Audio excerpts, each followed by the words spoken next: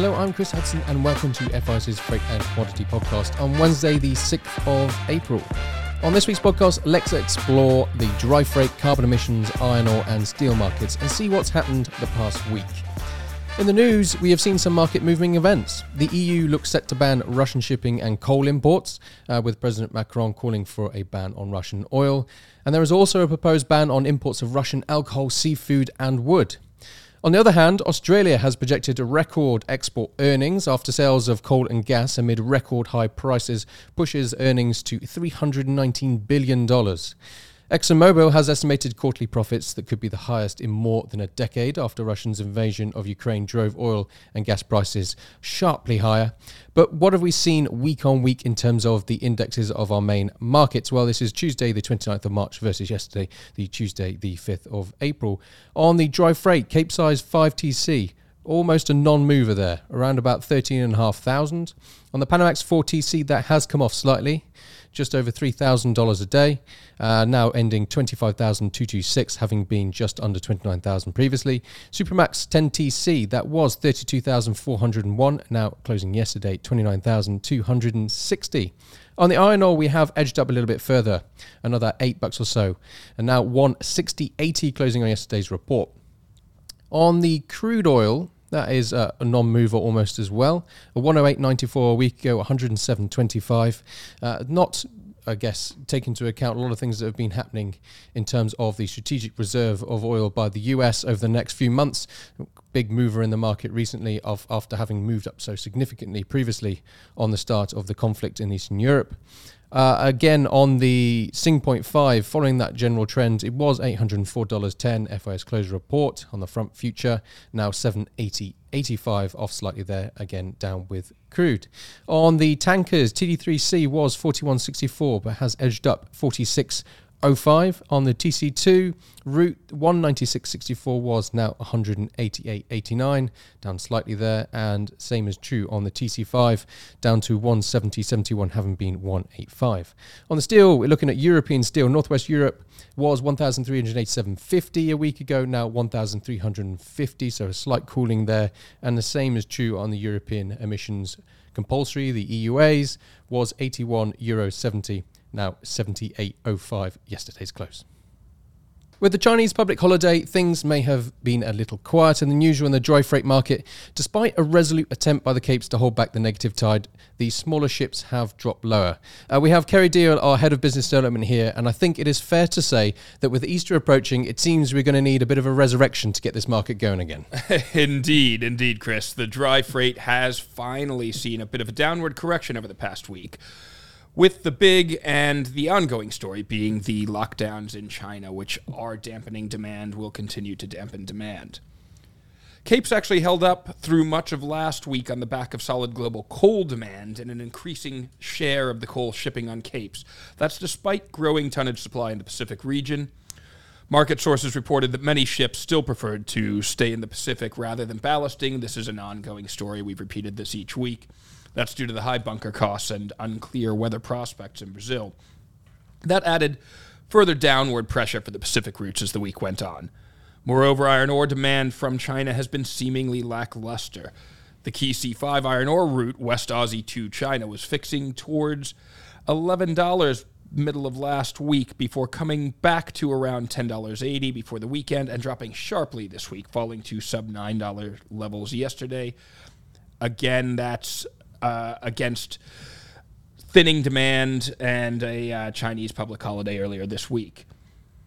In the Atlantic, Brazil iron ore shipments to China stayed flat in volumes, but rates fell on the nearby amid no significant improvement, with iron ore cargoes from Sudeste to Qingdao fixing between $25.50 to $26 for late April, although it's still worth noting that it's holding above $31 for mid-May dates. On paper, the front month May 5TC contract has shed over $5,000 since Friday to trade at $25,000 value this morning. That's according to FIS Live. While the Q4, although holding up better, has shed over $2,000 since Friday to trade at $34,250 this morning. The Panamaxes have also been hit, dragged down by an underperforming Atlantic region for both transatlantic cargoes, well, particularly transatlantic cargoes, and rates came off their recent highs. Fixtures included North Coast South America redelivery SCA jib range falling from $32,500 to $28,000 during the past week.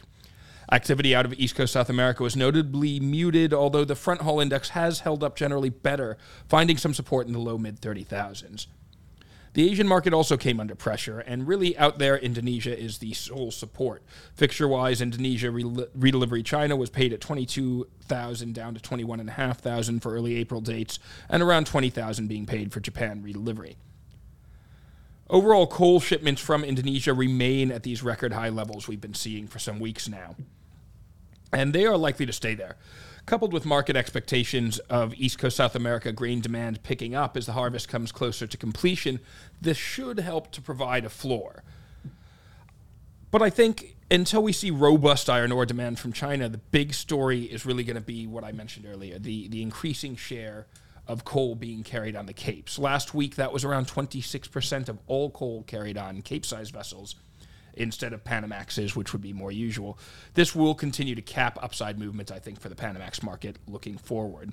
Public holiday early this week in China has not helped the Panamax paper to maintain either volumes or price levels, and the front month 4TC contract has fallen $2,500 since Monday morning, sitting right now at $25,500 value today. Q3 is almost flat to this, interestingly enough, trading $25,250 this morning, according to FIS Live.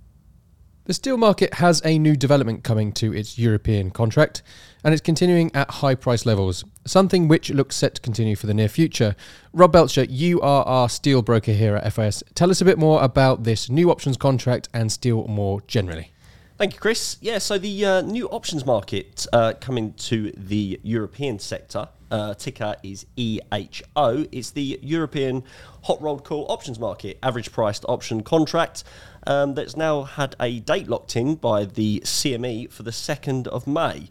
So it's been, a long anticipated launch of this. I've been working with a lot of clients over the Q1 period.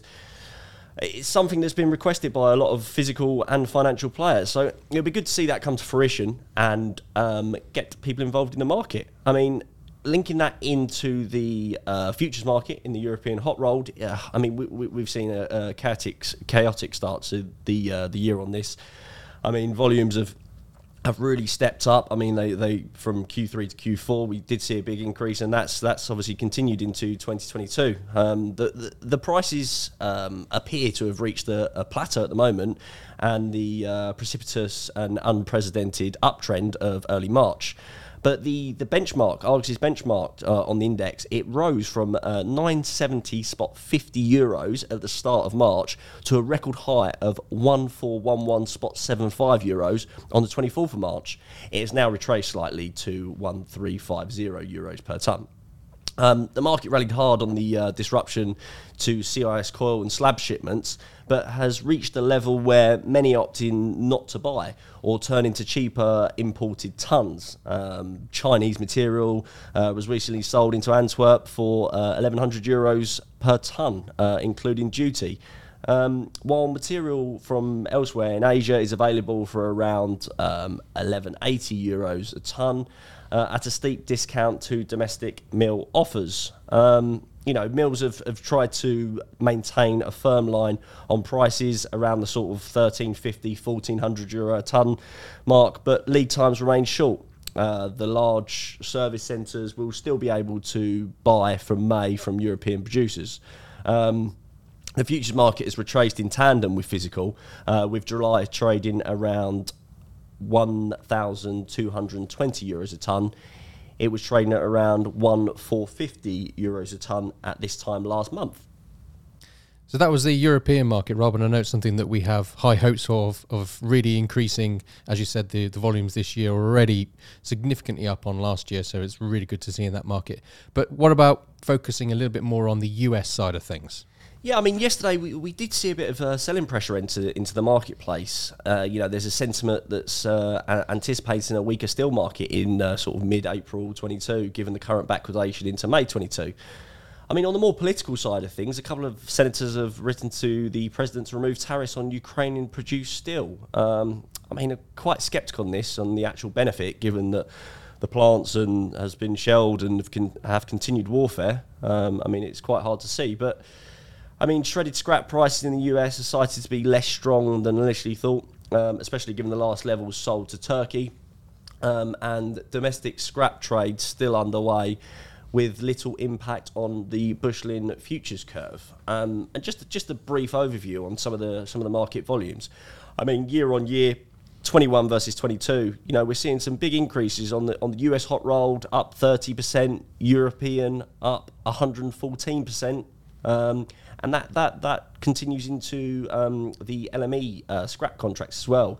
32% for the Turkish scrap, and rebar up 187. So, I mean, I'm really looking forward to the new launch of the European HRC contract, because the way that the US hot rolled contract has increased over the year. I mean, we were looking at sort of 16,000 tons to approximately now year to date about 125,000 tons. So that's almost a 685% increase year on year on that product. So if that's anything to go by, what the European contract has to bring, we're in for some good liquidity.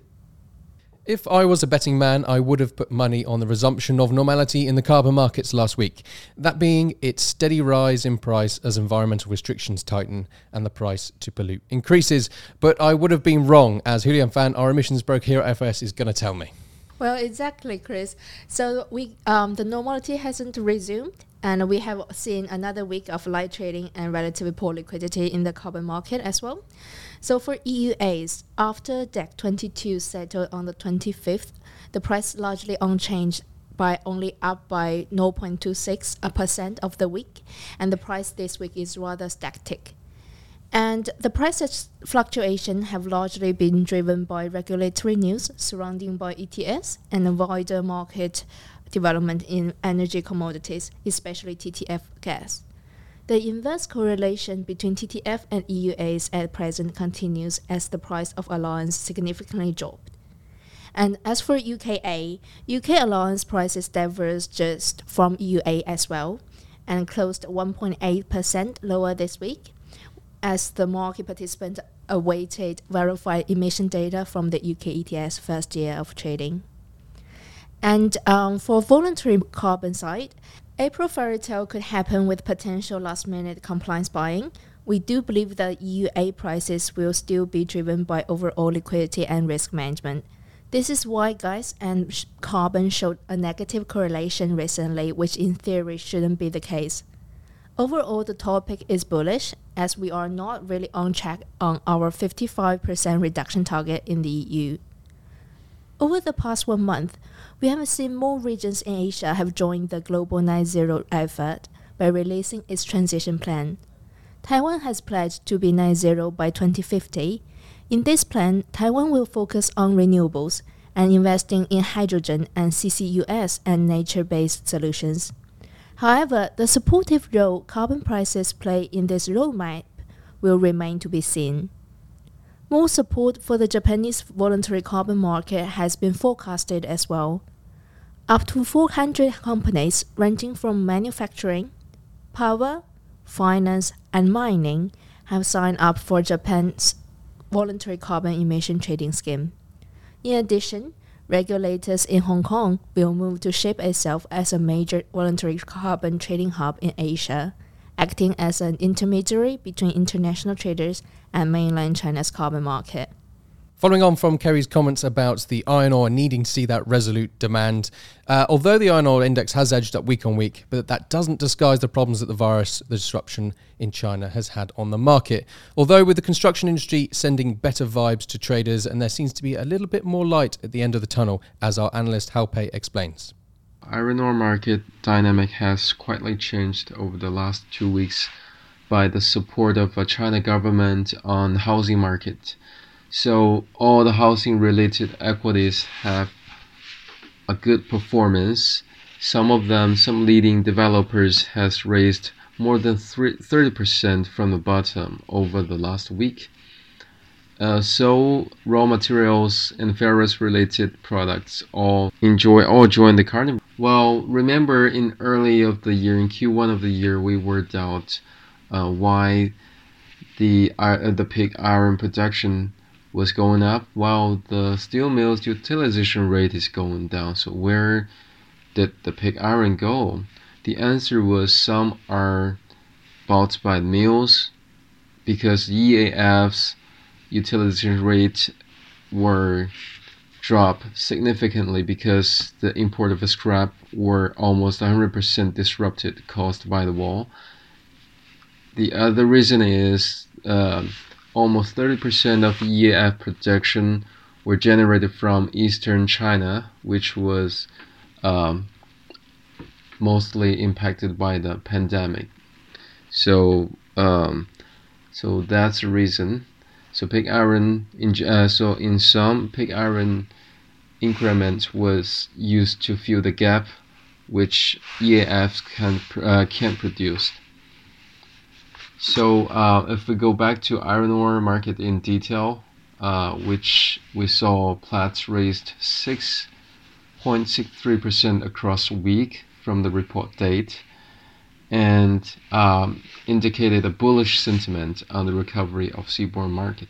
The market was believed risky in current high price area, as iron ore overdrafted potentially the expectation on demand.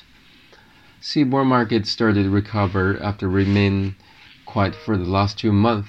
Rio Tinto sold a cross-month loading Pilbara blend fines with 61% Lacan, ferrous grade Lacan from April 27th to May the 6th.